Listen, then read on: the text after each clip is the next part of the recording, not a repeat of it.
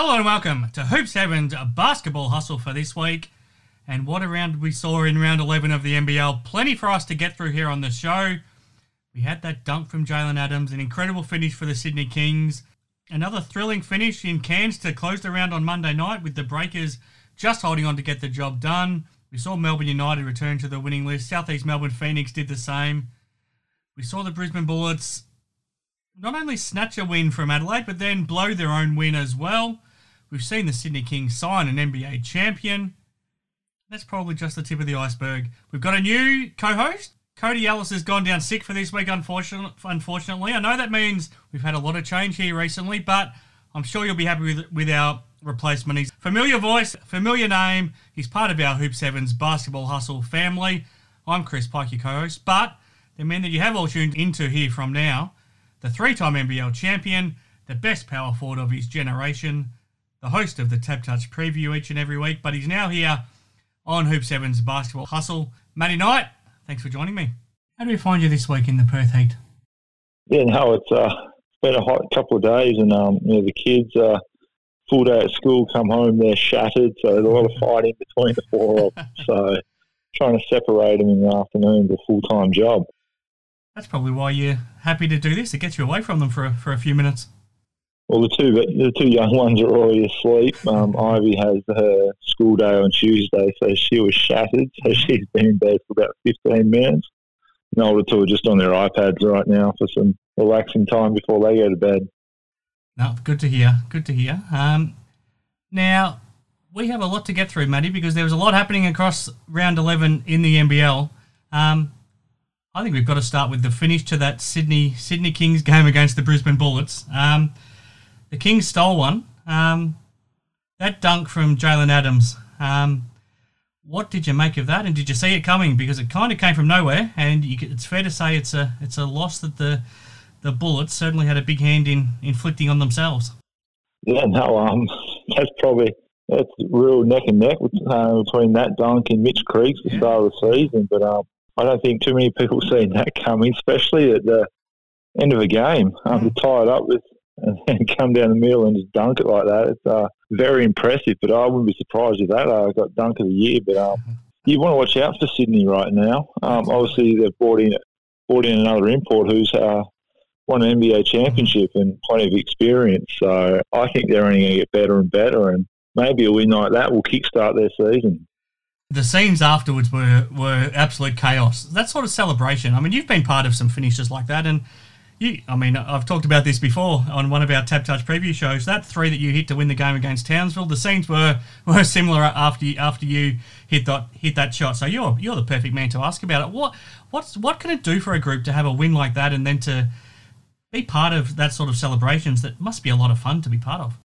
Oh, definitely. You could just see the bench's reaction. I don't think they were expecting that result, that drive down the middle dunk like that. But something like that can definitely get a playing group together and really start something special. And I'm sure the Kings they're going to take away a lot from that game. And not just because of the dunk, but the win, and you got a new import coming in. So there's a lot to be excited about if you're a Sydney fan. Absolutely. On the other side of it, how deflating can it be if you're on the other end of that? If you're on the Brisbane side of that loss and you've blown a game, I mean, they threw the ball away. They were up by two. I think it was about 13 seconds to go. They had the ball. They threw it away on the inbounds pass. Then they gave up possession, gave up the dunk, and then gave up an offensive rebound, and then the bucket that won the game. How deflating, and how do you get over it if you're the Bullets? Yeah, it's a tough one. Obviously, you're up to 13 seconds to go.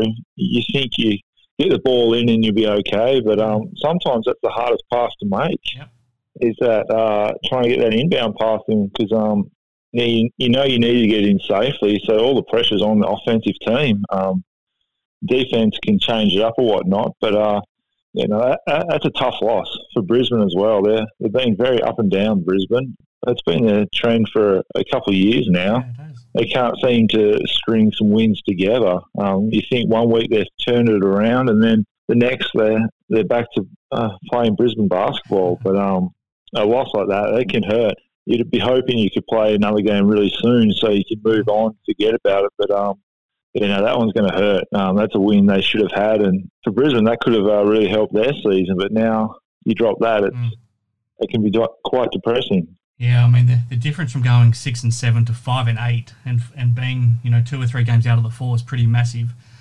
What about what happened on the missed free throw? Who's to blame for that? I mean they clearly were set up for Jalen Adams to make the free throw, and then they had set up for someone to grab the ball out of the hoop and then to pass it full court because they didn't have a timeout, so they're going to try to get up a shot on the buzzer. So they were clearly set up for that. They weren't expecting him to miss the free throw, but you have to have a plan B and be ready for that, don't you? Who's to blame for that? Is it the coach? Is it the players for not grabbing the defensive rebound, or what do you think? I think it's a bit of both. I think I don't know why you'd be setting up. It's almost like you're conceding defeat that you're setting up that he's going to make it. Yep. Like you've got to play every possession, and sometimes to win the game, guys can tighten up on the free throw line. So you'd expect him to set up that he's going to miss, and then from there you just play from that. You can't jump ahead of possession and think he's going to make it and you've prepared. But players out there, you've got to get that ball. There's no excuse for not getting that rebound. Yeah, it's there to be won, and you're not there you didn't do your job, and it's contributed to that loss. But I think coach and players need to take responsibility for that. That wasn't the only thrilling finish we had to the weekend either, Matty. And if we go back a few days, the Bullets were involved in a big comeback against the 36ers, so they were feeling pretty good at that stage. They were, with 7 minutes to go in that game against Adelaide on Brisbane's home floor, they were down by 10 points, but then Lamar Patterson took the game over. They had all the momentum, and to be honest, Adelaide crumbled in the last 7 minutes at the same time. But that was a big comeback. So coming into that game on Sunday in Sydney, the Bullets were feeling pretty good. Yeah, definitely. To have a comeback win like that, it's almost like the opposite type of scenario in games. They're down and come back and win, and then they're up and then they lose. That's where that's what separates the great teams from the good teams. A great team would use that momentum, come in and take care of business. Against the Kings, you use that momentum, but unfortunately, they gave that game away. So the momentum they got from that comeback win just got negated against the Kings. They went 1-1, and like you said, 6 and 7 sounds so much better than 5 and 8. Absolutely, considering how close the top 4 is right now. Yeah, well, I mean the Hawks are 4th at 7 and 6. So if you're 6 and 7, you're knocking on the door. But suddenly, at 5 and 8, you're a bit further back, and it's tough to string wins together in this league. So it's going to be tough for them to make up that gap. Saturday night in Melbourne. This was a big game for a lot of reasons for both Melbourne United and the Perth Wildcats. I'll ask you about Jesse Wagstaff and his 400th game in a moment, but the Wildcats started this game on fire. They were up by 15 points, and it looked like they were going to cruise to victory, but the last 3 quarters, Melbourne put their foot down. 37 points they put up in the second quarter alone. They dominated after quarter time. Joe Luala-Chul was huge. Chris Goulding, obviously, all of his 16 points came in the second quarter. Talk about a game of contrast. What did you make of that? Yeah, no, I think Perth have been the opposite. They started. They've been slow starters the last few games and then come back. But I think they came out of the point to prove against Melbourne on their home court and threw the first punch. But I think that was the only punch they threw. After that, Melbourne came back. They're fighting, and like you said, the big man from Melbourne, he didn't have any competition. He got to do whatever he wanted to do, and I think that's going to be Perth's Achilles' heel this year. Obviously, you got Matt Hodgson and Majuk, but I don't think they're got the athleticism or speed to go with a big guy from Melbourne. I know you can probably point to Hodgson not being there, but I'm not sure that he has much of an impact on stopping Luala-Chul even if he plays, does he? No, he hasn't. He hasn't shown that form all year. And Joe's in. You have to put him in top 5 MVP. I know an outsider, but he's had a very consistent year, and some numbers he's put up have been huge this year too. So he had a 26 and 21 rebound game not long ago. Even in this one, 22 points, 13 rebounds, 4 blocks, 2 assists. That's a fair night at the office. Yeah, and it shows you he's boarding on the defensive end too, 4 blocks. That's allowing the guards to get up into players, knowing they've got that help back there. But it was great to see Dellavedova turn back time in the fourth quarter as well. He really stepped up and helped Melbourne get that win. Melbourne, they're coming along nicely. They've got the depth, and obviously Jack White's coming back. They're going to get him back full strength soon as well. He's just starting to get the minutes in now, so they're a very dangerous team. And those two teams will probably be in the top 2 or 3 coming into the season. Yeah, you would think so. We talked on the show last week with Cody about Dean Vickerman after their couple of losses they had before this win. He kind of flagged, or he at least wondered out loud if they did need to add an extra piece. But in reality, the loss that they had before that against the Jack Jumpers and even before that against Adelaide, they weren't at full strength. So they suddenly had Jack White, Ariel Hukporti back in the lineup. So they're at full strength. And when they're at full strength, I don't know if they do need to add anything. We've talked about Luala Chul, and Hukporti's a very nice backup for him. We saw at different points of the game. Golding had that huge second quarter. As you said, Dellavedova had that massive fourth quarter. Caleb Agata can turn it on when he wants to, but he's a really good defender and good rebounder as well. He had 13 rebounds in the game. You know, they've got the experience when they needed of Brad Newley and Dave Barlow. Shea Ili, he's a very, very nice backup point guard at both ends of the floor. Cody didn't feel like they probably needed to add an extra piece. What do you think? Do you think this group right now is probably good enough? I don't think they need to add anyone. As you just mentioned all the names there, like what position you need to fill.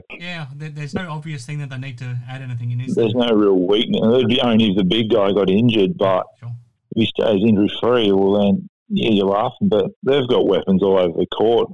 Like you said, a lot of teams are going to show Ili as a backup point guard. He could probably start on some other teams. So. And like I said, he's got the experience. Chris, he can light up when he gets going. No one can stop him. Delly's got NBA experience, and he's just playing his role right now. And Jack White's going to get better and better each game. Dave Barlow's still very consistent. Yep. So, I don't know where Dean would want to add someone because you wouldn't want to bring anyone in and break up that balance. I agree. I think, you've lost a couple of games you probably didn't expect, but that's going to happen during the season. And to be honest, they probably want it to happen now and break up that winning streak before finals because you don't want to go in without a loss because it adds more pressure and guys are feeling pretty good about themselves and whatnot. So, those probably disappointing losses, but you prefer to have them now than later in the season or in the finals. As for the Wildcats, they're an interesting one. Bryce Cotton had a good game, 31 points, but again, most of his damage was done either in that first quarter when they went up big or in the fourth when they were trying to make a comeback. Vic Law didn't have a great night. Did have 10 rebounds, but only 12 points on 5 of 18 shooting. Todd Blanchfield's in a little bit of a slump. He only had 7 points. Most of those, again, came when they were trying to come back. Michael Frazier's, he's doing okay sort of defensively, rebounding-wise, but he's just not scoring probably the way they hope they would. I know they've got, the 9 games at home to fall back on that they'll definitely be looking to take full advantage of once they get home somewhere around mid-March. But what do you think of how they're travelling right now? Yeah, no, obviously they're probably happy where they are considering how long they've been on the road. But I think the team they have right now, I don't think they can compete with a Melbourne in a 5-game series. Mm-hmm. Todd, I think Todd was in the perfect system last year with Trev. He knew what his role was and he played it to perfection. I think a lot of guys right now don't really have a role in that offense they're playing. It's an NBA-style offense, and it's proven they don't really work over here because guys buy into the defensive end. And I think if Perth to be a serious contender, they need an import centre to match the other teams. They got the wins over Illawarra, but I think in a 5-game series, Illawarra would wear him down. And Luke Travers, he's been up and down as well. He has a good game, and then he goes missing. He played 12 minutes against Melbourne. Perth are an interesting one. Obviously, you're going to finish with games at home, but a lot of teams aren't scared to come over here anymore. It doesn't guarantee anything, does it? Just because you are home. No, and like a Melbourne, a lot of the guys have played here before, so that doesn't worry them. Southeast will be different. Illawarra had the experience last year in the semi-finals. Yeah, so I don't think it's the fortress it once was, but Perth are very interesting right now. They can't put four quarters together, and to win a championship, you need to be able to do that. You can't rely on being down and Bryce turning it on every game. Mm-hmm. It's going to wear him out. But Vic Law, he had a good start, but he hasn't been anywhere near what he has been capable of. So I think it'll be interesting. Obviously, coming home will help him. Obviously, living on. But yeah, I think in a 5-game series, they can't compete with the Melbourne. I agree. I mean, to me, Luala Chul in a 5-game series, it's pretty scary how much he could dominate in that battle. So it'll be interesting if they stick with Michael Fraser or if they do make that move. And I know there's a lot of talk around it's a tough market right now and it's tough to find an import, but have a look at the Sydney Kings. We might as well talk about him right now. They were able to sign a NBA championship winner, Ian Clark, and they've got him in the country already and he's right to go. He didn't play on Sunday in that game against the Bullets, but he was there suited up and he'll be playing this weekend. So if they can do that, there's no reason the Wildcats can't get in a quality centre. Yeah, no, I totally disagree with that. It's a tight market. No, I'm sure there's a lot of players right now that prefer to come in to Australia than going to Europe or just playing in the G League. So, yeah, for Sydney to go out and get an import already in Australia, learn the system, could have probably played some if he wanted, but yeah, so I don't buy that. It's a tough market. You've got, 10 people in the basketball department and they can't work out an import. Like, that doesn't make sense at all. So I think, Sydney are only going to get better with Ian Clark in there now. Yeah, absolutely. Let's talk about Jesse Wagstaff. We had a quick chat to him on the show last week. He was kind enough to call in and talk about what his 400th game meant to him. He probably didn't have the night that he hoped for, and obviously to lose wasn't what he was hoping for, but you were a teammate of his for your entire career in Perth. You won 3 championships together. Last time we did our Tab Touch preview, you made a very strong case of why, in your words, it was a joke that he wasn't in the 40th anniversary team. How happy were you to see him reach a milestone like 400 games?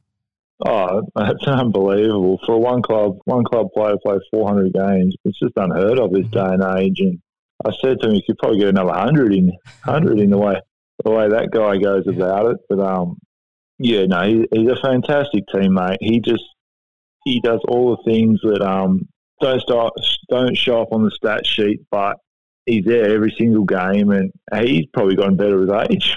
The last couple of years, he's actually put up some solid numbers, and it's great to see that he's still out there. It's great for Perth to keep that culture. He's been a part of it all right through his journey. So, it's fantastic to see. Obviously not the result that he would have wanted, but knowing Jesse, just another game for him probably, but I could imagine he would have wanted his family over there to celebrate that occasion, but with what's going on. But no, I'm sure Steph and the kids were very proud, and it's fantastic to see that 400 games, 6 championships, all at one club. It's just, like I said, it's unheard of, and I still can't believe he did not make the 40th anniversary team. But yeah, I know. The thing that I find most remarkable about him, and you're in a good position to judge. You saw, I guess, over the course of your career, in the different places you played, you would have seen what, I guess, becoming a successful player and having, that success go to your head a little bit, and it changes people. With Jesse, I mean, he's very much the same laid-back character that he was when he wasn't even a professional basketball player. Oh, definitely. Nothing changes Jesse. He'll come in, he'll do his training off court. Jesse's Jesse. Yep. He's never upset. I don't think the 7 years I was there, I don't think I've ever seen him upset. Maybe a couple of times on court with him and Sean, but other than that, no. Like, Jesse's the most down-to-earth guy you could ever meet.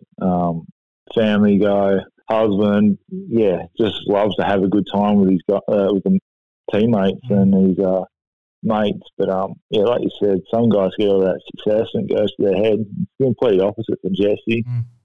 As soon as he finishes on court, he's probably studying for his 5th Masters or whatever he's up to now. But no, he's one of a kind, Jesse Wagstaff. Absolutely. A couple more games I wanted to get your thoughts on. The Southeast Melbourne Phoenix still missing some players, but they got their coach back, Simon Mitchell. They got their captain back, Kyle Adnam, to get a win on Sunday over the Jack Jumpers. Scott Roth fired up a little bit post-match when he was asked about playing without Will Magnay, who's going to miss it the next month with a knee injury, and he felt like it was disrespectful to his other players that the question was asked, struggling against, Joe Chi and Brandon Ashley just with the size. But to me, it's a physical reality. They're a very small team without Will Magnay, and as much as Jock Perry tried his heart out, he's probably not ready to play big NBL minutes. And then the rest of their bigs aren't really bigs. If you look at Fabian Krislovic, Jared Bairstow, even Mikhail McIntosh, who has to play as a big Jack McVeigh, none of those you would say are genuine bigs against somebody like a Joe Chi or a Joe Lachul, or if you have a look at some of the quality bigs across the league, even Yanni Wetzel. To me, it's just a physical reality. It's no disrespect to the other guys. They're just not big enough.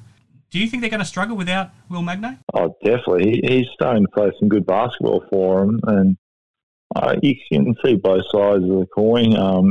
The coach wants to stick up for the players he's got, but he probably doesn't want to admit it as well that he's going to miss Will. So obviously you want to instill that confidence, and as a player you want to know your coach has got your back. And he's just a passionate coach, I believe. Yep. So you watch him. So obviously probably just trying to instill the confidence in the guys he's got, but inside he probably knows that it's going to be tough without Will.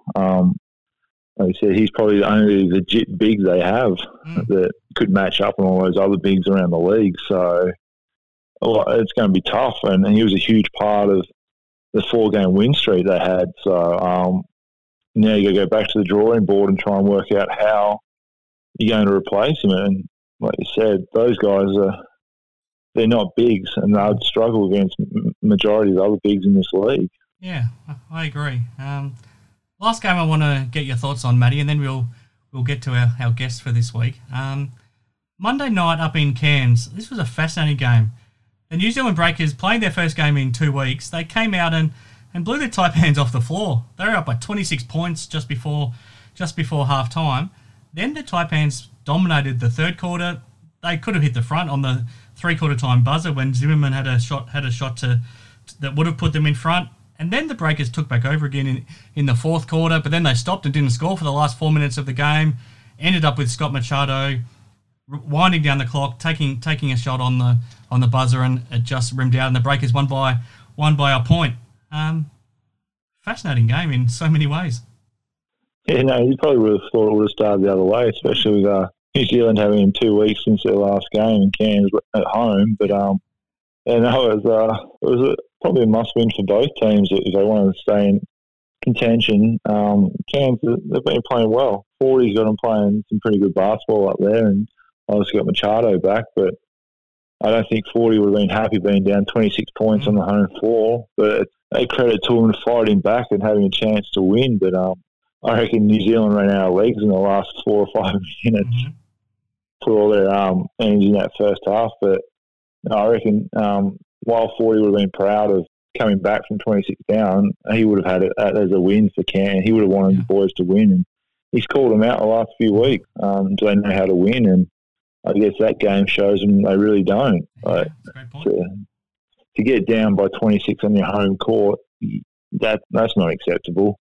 It's great you fight back. You'd hope you'd fight back and show something, but they have a chance to win. But I think 40 would have probably been expecting Cairns to get a win in that game. Yeah, and I think so. We should have. It was a big round 11, Matty. Okay, Matty, that's been a lot to digest. It's been fun chatting all of that with you, but let's give you a bit of a rest now.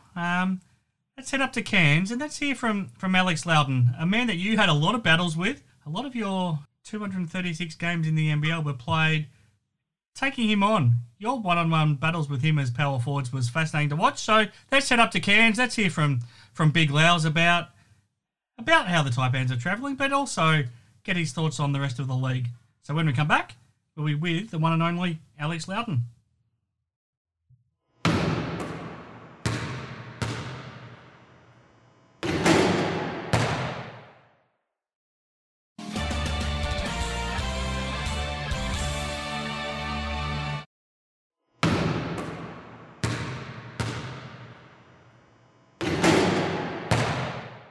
Okay, back on Hoops Heaven's basketball hustle, and this is always one of my favourite times when I get to catch up with this man. We no longer do our show together, but I'm glad he's still part of the show here. Unfortunately for him, he doesn't get to catch up with Damien Martin anymore. But Alex Loudon, how do I find you up in Cairns right now? Oh, good day, Pikey. Yeah, no, really good up here, mate. Obviously, a nail biting off the Taipans last night for all the local fans, but certainly a lot to love in the NBL, you know, especially the dunk by Adams from the Kings. Oh, my goodness. So excited to see things like that, and just his reaction afterwards, just the epitome of that passion coming through and dominating. You know, putting up pretty much the whole team, you know, poster. But look, exciting round. A lot of double headers all round, and certainly a lot to love as the games just keep going on, in and out of protocols and things. Good to see the league continuing on, and I think the quality is getting better. Teams are refining, momentum shifting, all the little things that happen there throughout a season. Great to see. Absolutely. Now, before I do talk a bit more basketball with you, Laos, last time you caught up with Damo and myself, you had put your wife, Michelle, in isolation. She wasn't allowed out because she had COVID. Is everything back to normal now? Yeah, look, she had it for the week, tested negative, and then it's just lingered around. I think for some people it's really hung around a bit longer. So it did actually hang around another couple of weeks afterwards of just not getting back to full strength, but she's good now, and all through it. So, look, thanks for asking, but yeah, she's feeling a lot better now. But is she allowed in the rest of the house yet?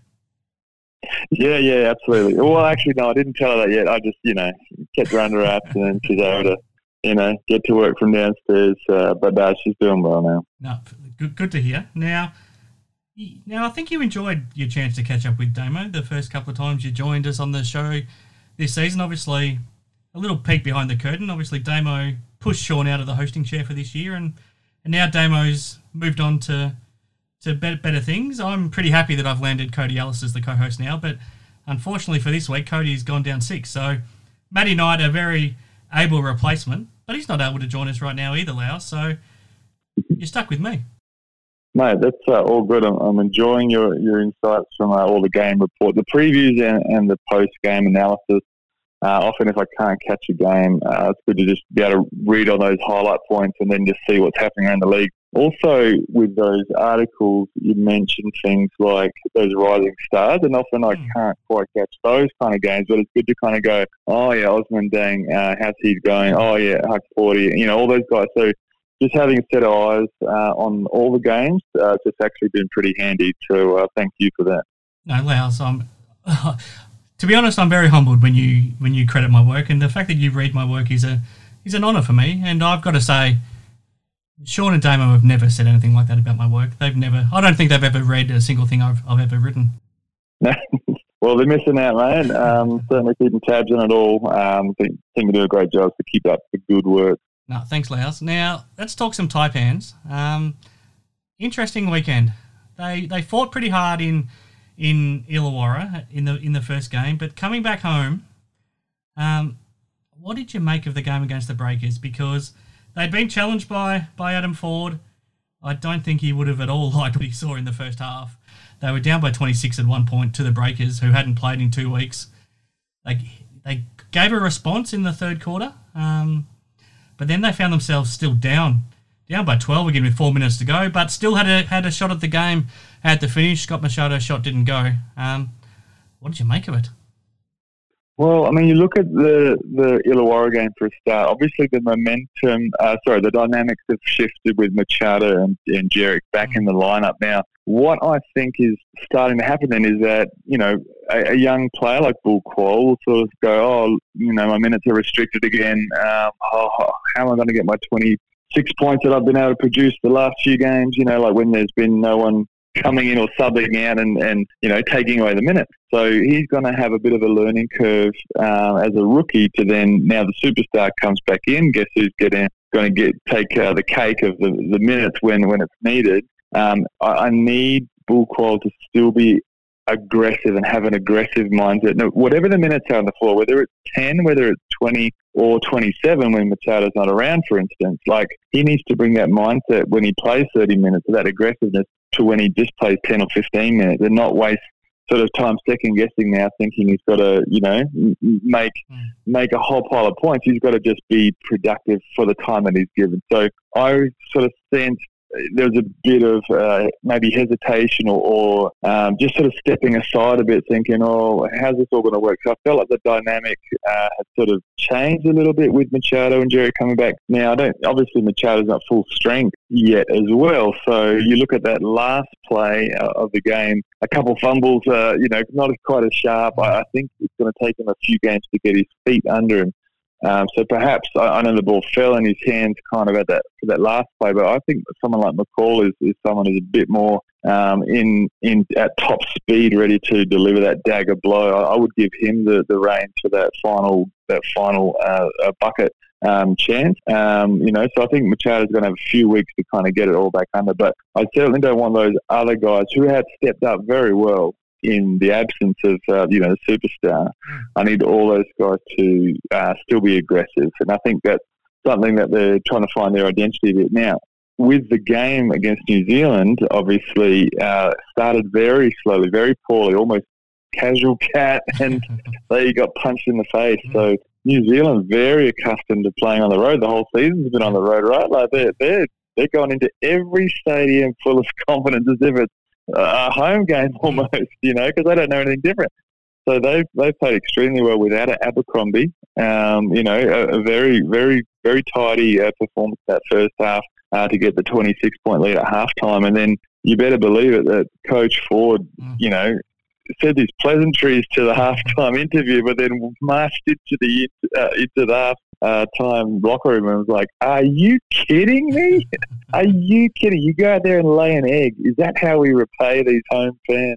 After all we've been through, after everything that I've challenged you, this is how you reward me with that kind of effort." And then obviously up the ante in the second half with full court pressure. And, this is a long tight end team. They're athletic and long. When they press, like they're getting stops. They're causing disruption. So, that got them a lot of buckets to get back into the game. And then, as you mentioned, down 12 points with still a couple of minutes to go, and it was almost done. And then all of a sudden, Bull Qual does catch fire and get a couple of back-to-back threes.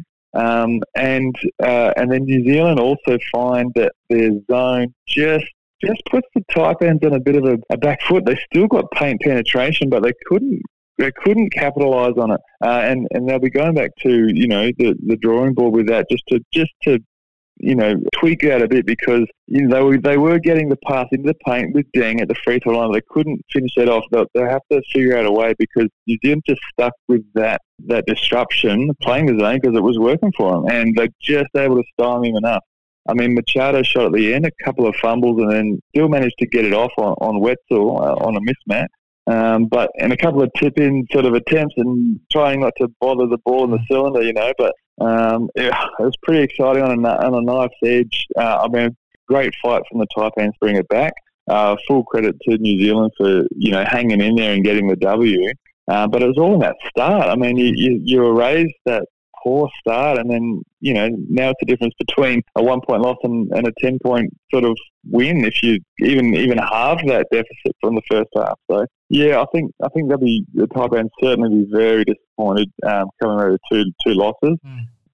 The dynamic shift, as I mentioned, with those players coming back in, that's always going to be the case. Like, anytime a Machado or a Cotton are out, they're going to come back in. They're going to, get their minutes again and get their fair share of the ball. That's what you pay them for. So it's an adjustment curve for those younger guys, and hopefully, they can get it sorted, because they've got a few road trips now where they're going to have to, to a man, get something done, or find themselves separating from the whole league at the bottom of the ladder. Yeah, absolutely. I'm going to put you on the spot now, Lowes, and you know that I like doing that to you. So on the show this year, we've introduced what we've called the Galen Award.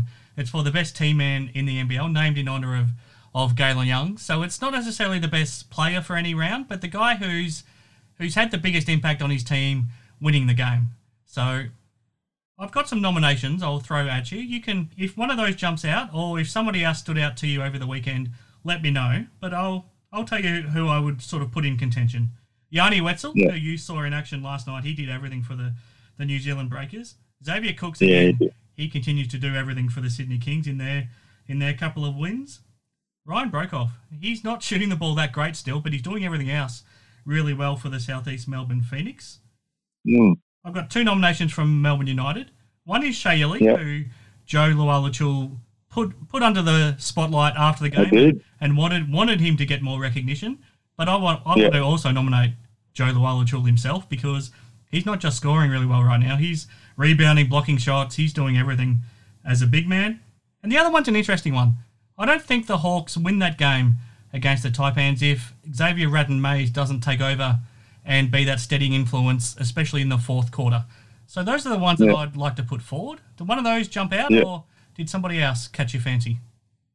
There's a lot of names there that I really like. I'll start from Radden-Mays. I wasn't impressed with him up until really that game that he took over in the fourth, because I thought, I thought it was one of the second sort of tier kind of imports. Obviously, you got your superstars there leading the way, Tyler Harvey, that kind of thing, and he really stepped it up a gear up here at Taipans last time when they played him a couple of weeks ago. Now, down there, I thought Radden-Mays was incredible, because he had some crazy finishes, and these are big plays. These are, fourth quarter, big-time superstar plays. So I've seen it in one game that I'm convinced of him, but I haven't seen it consistently. So if you had to choose right now, I'm going to scratch him out for that one for right now. But a certainly impressive fourth quarter performance. I agree with you there.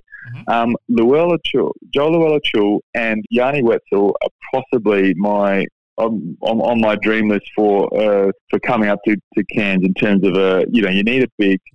Obviously Nathan Jawa is going to be an older guy now, and you need an Aussie local big that's going to kind of be the future, I guess, for the long haul. Now, my choice would be Joe Lualachul, one because he's a 7-footer. Need a 5-man that's a 7-footer around. This league got big real quick, but he's really proving himself at every turn, and I really rate Joe Lualachul's game. Look, Yanni Wetzel's a do-it-all man as a power forward. I know he's probably playing centre as well, but I think he's got all the skills of that really hard to guard power forward. So both those guys are pretty good. Now, Shea Ili, I think, if you're talking about the Galen Award, are you thinking that it's more of the guy that doesn't quite get the superstar status but is always there? I think Shea Ili is that guy that's going to have the team back and do all the little things, all the dirty little things, the kind of the way Dellavedova would do at the Cavs. For during that championship run for them. Just the hustle guys, I think Shea Ili is certainly top of the list. I do like, like I said, those big, but I think they're in superstar sort of category. I think in terms of the Galen, what if I'm understanding how he played and what you're talking about, Shea Ili is so far out of that list. I would have to agree with that. The other one that I'm going to throw in there, now, before I do, what were the other two names at the start? There was also Xavier Cooks and Ryan Broekhoff, but Cooks. I'm loving what Cooks is doing. They have been recent winners, so I'm happy to move on from those two for now. Well, Cooks is playing outstanding basketball at the moment.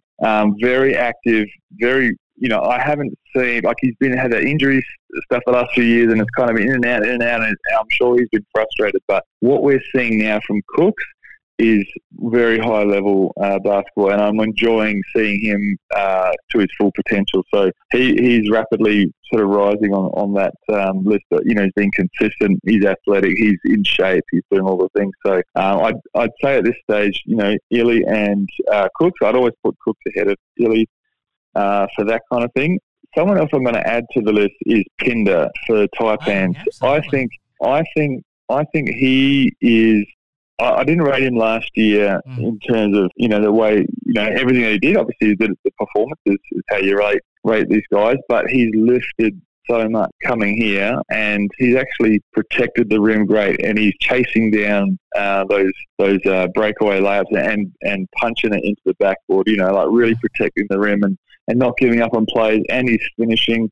I think he's actually putting together a very solid season, and it's not always points on the board. So I think it's something to do with just his hustle and his motor I think that's the part that gets me, and I think that's the part that every team needs. He's not going to have all the bells and whistles of a shiny, polished one-on-one move kind of guy and a McCall kind of superstardom thing, but he has an effect on the game. And I think that's what Coach Ford is really looking for. So I really rate what Pinder is doing in that sort of in that category of what you're saying with the Galen Nunn Award. So look, I think agree, and he matches everything that the Galen Award is meant to be, except his team didn't win this week.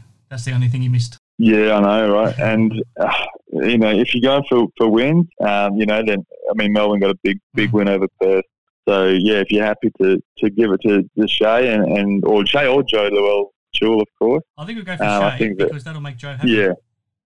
Yeah, for sure. Yeah. Well, I've always said that the centre gets the final word on who's bringing the defence. The Damien Martins of the world, I think they're the ones that are probably more equipped with the eye for defensive detail. Mm-hmm. But, I think Shea is certainly well deserved, and Melbourne United a big help over the Wildcats. No, good choice. So he's the winner of the Galen Award for this week. Thanks for your help with that, Louws. One more thing I wanted to get your thoughts on before I let you go. We've talked a lot the last couple of weeks about the Perth Wildcats announcing their 40th anniversary team. Fair to say on this show, Cody Ellis and Matty Knight had mixed feelings about the team that was announced. Now, you're a former player. You grew up in Perth. You spent a lot of time watching the Wildcats and watching a lot of those guys that made the team play when you were younger, and then you were teammates of some of them. Did anything surprise you about the team? What did you think of the final 10 that they selected?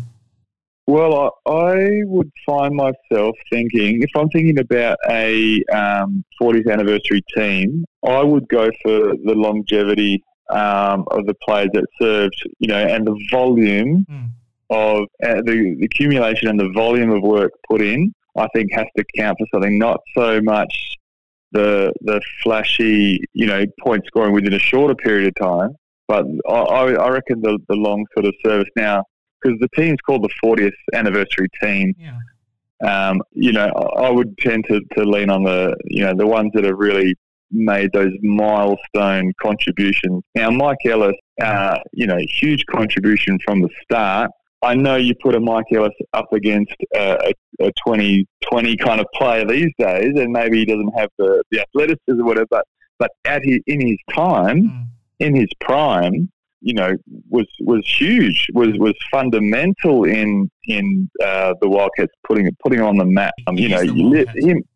Him lifting the trophy is etched in my mind. Yeah. Front of the newspaper, just lifting out screaming out that passion coming through like that. That got your juices flowing. All the kids, watching that grand final and then emulating that core group there. Man, it was certainly inspirational. So I think that has to weigh a lot more than just the scoring numbers in a shorter period of time. So I think just run past me the starting five or the second five as well. It's fair to say we all agreed on your thoughts, and between myself, Sean Redditch and Damien Martin, we all picked a team where we agreed with you, and funnily enough, Nick Kay's name never came up, similar to when I spoke to Matt Knight and Cody Ellis about it afterwards. So the starting five ended up being James Crawford, Andrew Vlahov, Sean Redditch, Bryce Cotton and Ricky Grace, and I can't pick any fault in that. But the five reserves is where it got interesting. So it was Paul Rogers, Nick Kay, Scott Fisher, Kevin Lish, and obviously Damien Martin, who was named captain. Yeah. So, Scott Fisher was a huge part of that sort of second wave after the first couple of grand finals. Obviously, he came over from Melbourne. Yep. That was a big run. I remember talking with my brothers at the time, like, "Oh, we got Fisher." I was like, "No way, no, we didn't." Yeah, we did. Are you serious? Yeah. So that was a pretty cool. He then coached you too. Yeah. And then he was my first coach in the NBL. So that was a huge coup for me to go from Spain to go to one of my idols. To have him as a coach. So he was always a big figure, like physically, literally a big figure, literally and metaphorically. Damien Martin, I think you can't go past 6 years or 6 Defensive Player of the Year awards. Is it 6 or 7? 6? Yep, 6. I believe it's 6. I think that certainly has a huge weight in it. The Nick Kay part, he's an outstanding player, but a flash in the pan. I wouldn't say. Yeah, I was a flash in the pan at Wildcats as well. I mean, I'm talking, you know, like I've been at Taipans for 9 years. Like I feel like we're able to get some good things going, and I feel like that length of time is, you know, that's a lot of years, you know, and we've had some really good years, and you know, that's a lot of blood, sweat, and you know, tears, and at the end of the day, for one club, and I think that's the kind of ilk that you're trying to carve, you know, make this second team out of as well. So yeah, look, as good as Nick Kay was, you know, probably too quick. If you're talking about just an all-star sort of team, like for 2020, 2022, yeah, then maybe you're looking at more the modern athlete, those guys. But you know, all that. And Paul Rogers did have a big career at Perth. He also had a big, you know, he bounced around a bit to Adelaide, back to Perth, all that kind of stuff. I remember his 2000 MVP year, massive year. So you know, he's one of the players over Nick Kay. I'd have him in there over Nick Kay. But you know, some of those other names, you know, I think they're certainly good for debate. Well, all the debate we had leading up to it and afterwards was whether or not that the spot that went to Nick Kay. All our discussions were, should it be either Jesse Wagstaff or Matty Knight? That was the argument that we were having.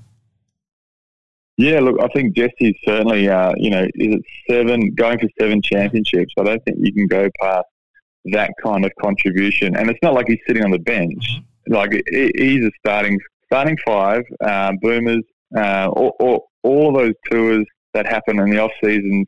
He's called up for, you know, and he's stood the test of time, and he's adjusted, and he's found ways to contribute, and he's, you know, a leader as well. But that 6 championships really does, you know, just it's unfathomable how much of a contribution that is. You're playing against some great players alongside him, of course, but you know, the Vlahoff are the utility guys, like those guys sort of just the foundation really of the side, the core. And without that, those superstars don't have that platform to kind of go and dance and show what they can do. You got to have the guys doing the hard yakka, and Wagstaff's, you know, the name that's going to be forever in the minds from 2009 onwards. Yeah, absolutely.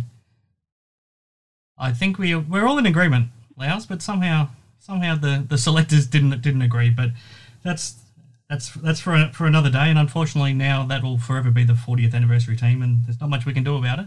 But I'm going to let you out if you allows for this episode. What's going to happen with the Taipans? They hit the road this weekend. They head to the Gong first up to play the Hawks again, and then it's over to Adelaide to play the 36ers, who they hammered obviously before Christmas up in Cairns. What's going to happen? Look, I think they'll have to take a look in the mirror and make sure that, you know, with these, you're going to have to get used to this interchanging kind of rotations where players are coming back in, and then, you know, they're going to have to find their identity every time there's a big shift in the rotations, and they're going to have to be cool with that. Like, they're going to have to get used to being uncomfortable, I guess. You know, it's all well and good that, you know, you play 7 players and no one's going to take your minutes, but to a man, that doesn't happen in the league for a very long time, because you've got 10 players and you've got everyone that's all vying for contracts, and you know, you've got to perform. So as a team, you know, Coach Ford's going to be pleading with these guys and challenging them to a man, testing their manhood, and it's up to the players to respond and hopefully do it in a consistent way that delivers the performance outcomes they're looking for. So, look, it's not a great position right now. They've got games to catch up on. So this next sort of phase of 2 or 3 away games, and then the two games at home, is going to be really telling in a very short space of time whether they're in contention and in that logjam in the middle, pushing towards the top 4, or whether the rest of the league starts to separate and, you know, the Taipans are sort of left looking for answers again. So, look, I think it's going to be exciting to watch. They've been nail-biting games. They've been within every contest for the most part. It's just finding those little dynamics that help the team to get over the line in that fourth quarter. And you know, we're all watching very closely. Yeah, we look forward to it, Louws. It's been fun picking your brain again. Thanks for joining us. Hey, thanks for having me, Pikey. Catch you next one.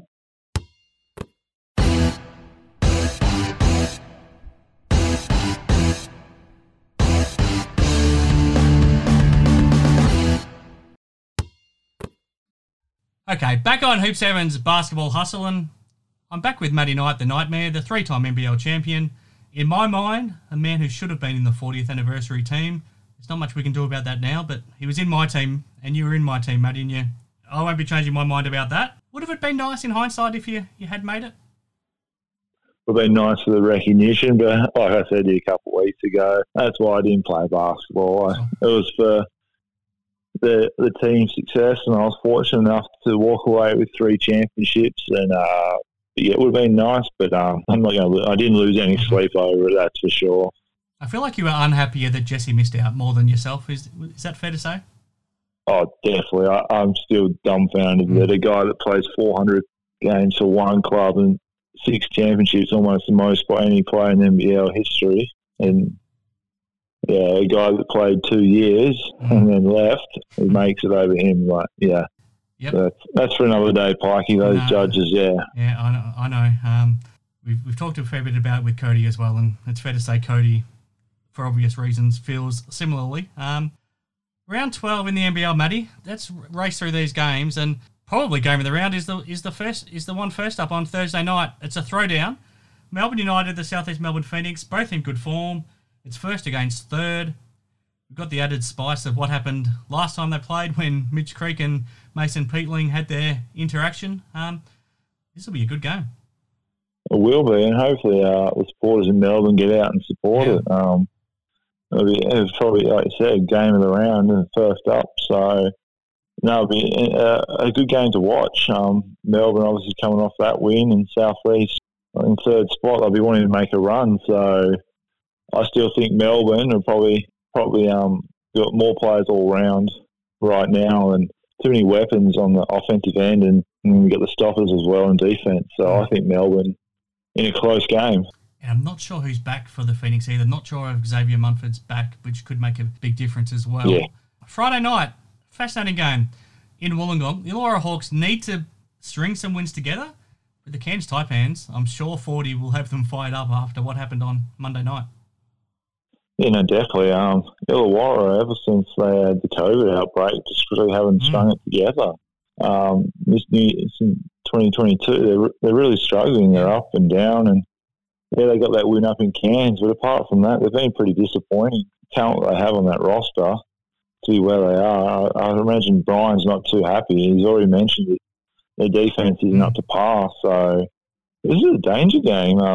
Cairns have nothing to lose on the road. Everyone's expecting Illawarra to win, but I imagine Cairns will put up a fight, but I think it's only if Illawarra want to make top 4, this is a game they have to win and start building off this game. Yeah, definitely.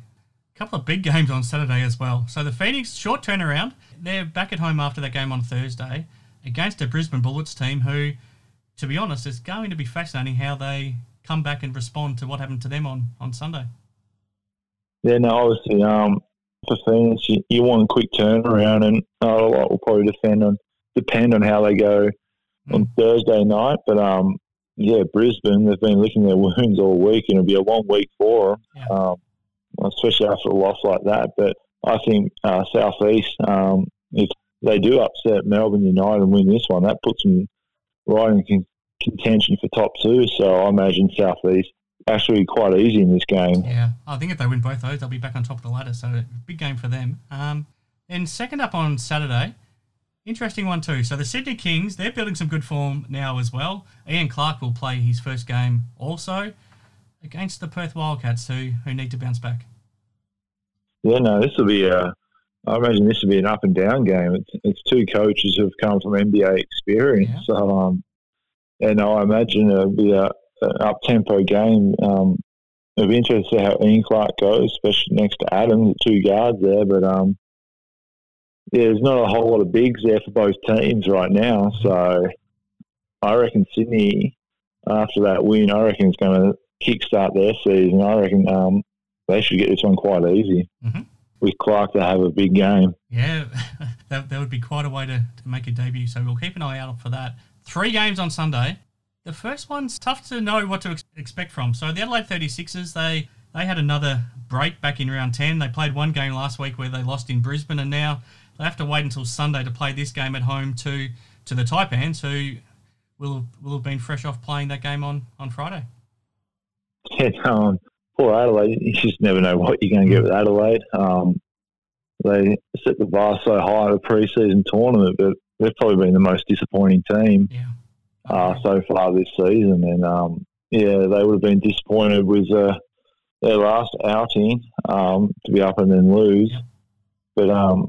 But back home against Cairns, who played on Friday. But I think Adelaide, they need to show something. But I think Cairns will playing with a lot more to prove, and I think 40's going to have them ready to go, and I reckon Cairns will come into Adelaide and steal one. Yeah, well, last time we saw these two teams play, the Taipans, they were up by 40, I think, with 5 minutes to go in that game, so they know how to play well against this Adelaide team. Second up on Sunday, this will be interesting too. Melbourne United at home to the New Zealand Breakers, but it's probably not as simple as it looks on paper, because the Breakers, their best is as good as anybody's, but their worst is pretty horrible at the same time. Yeah, you could almost put them just above Adelaide. Mm-hmm. Like I said, their best is very, very good. It would be a top 4 team if they played that way every game, but they said their worst, they're bottom 2 team. So you just never know what you're going to get from a New Zealand team. But I think Melbourne, they want to lock up this top 2, and these are games you can't drop if you want that top 2 spot. And I reckon Melbourne, they'll get this one quite easy. Yeah, it probably could go either way. The Breakers could stick with them, or Melbourne could just blow them away and win big, like you said. Last game of the round, Sunday afternoon in Wollongong, the Hawks at home to the Jack Jumpers. To me, it looks like it should be a win for the Hawks, but these Jack Jumpers just continue to fight and make themselves very tough to beat. You're in for a dogfight 40 minutes against this Tassie team, and this is a big game for Illawarra. It's a danger game, really.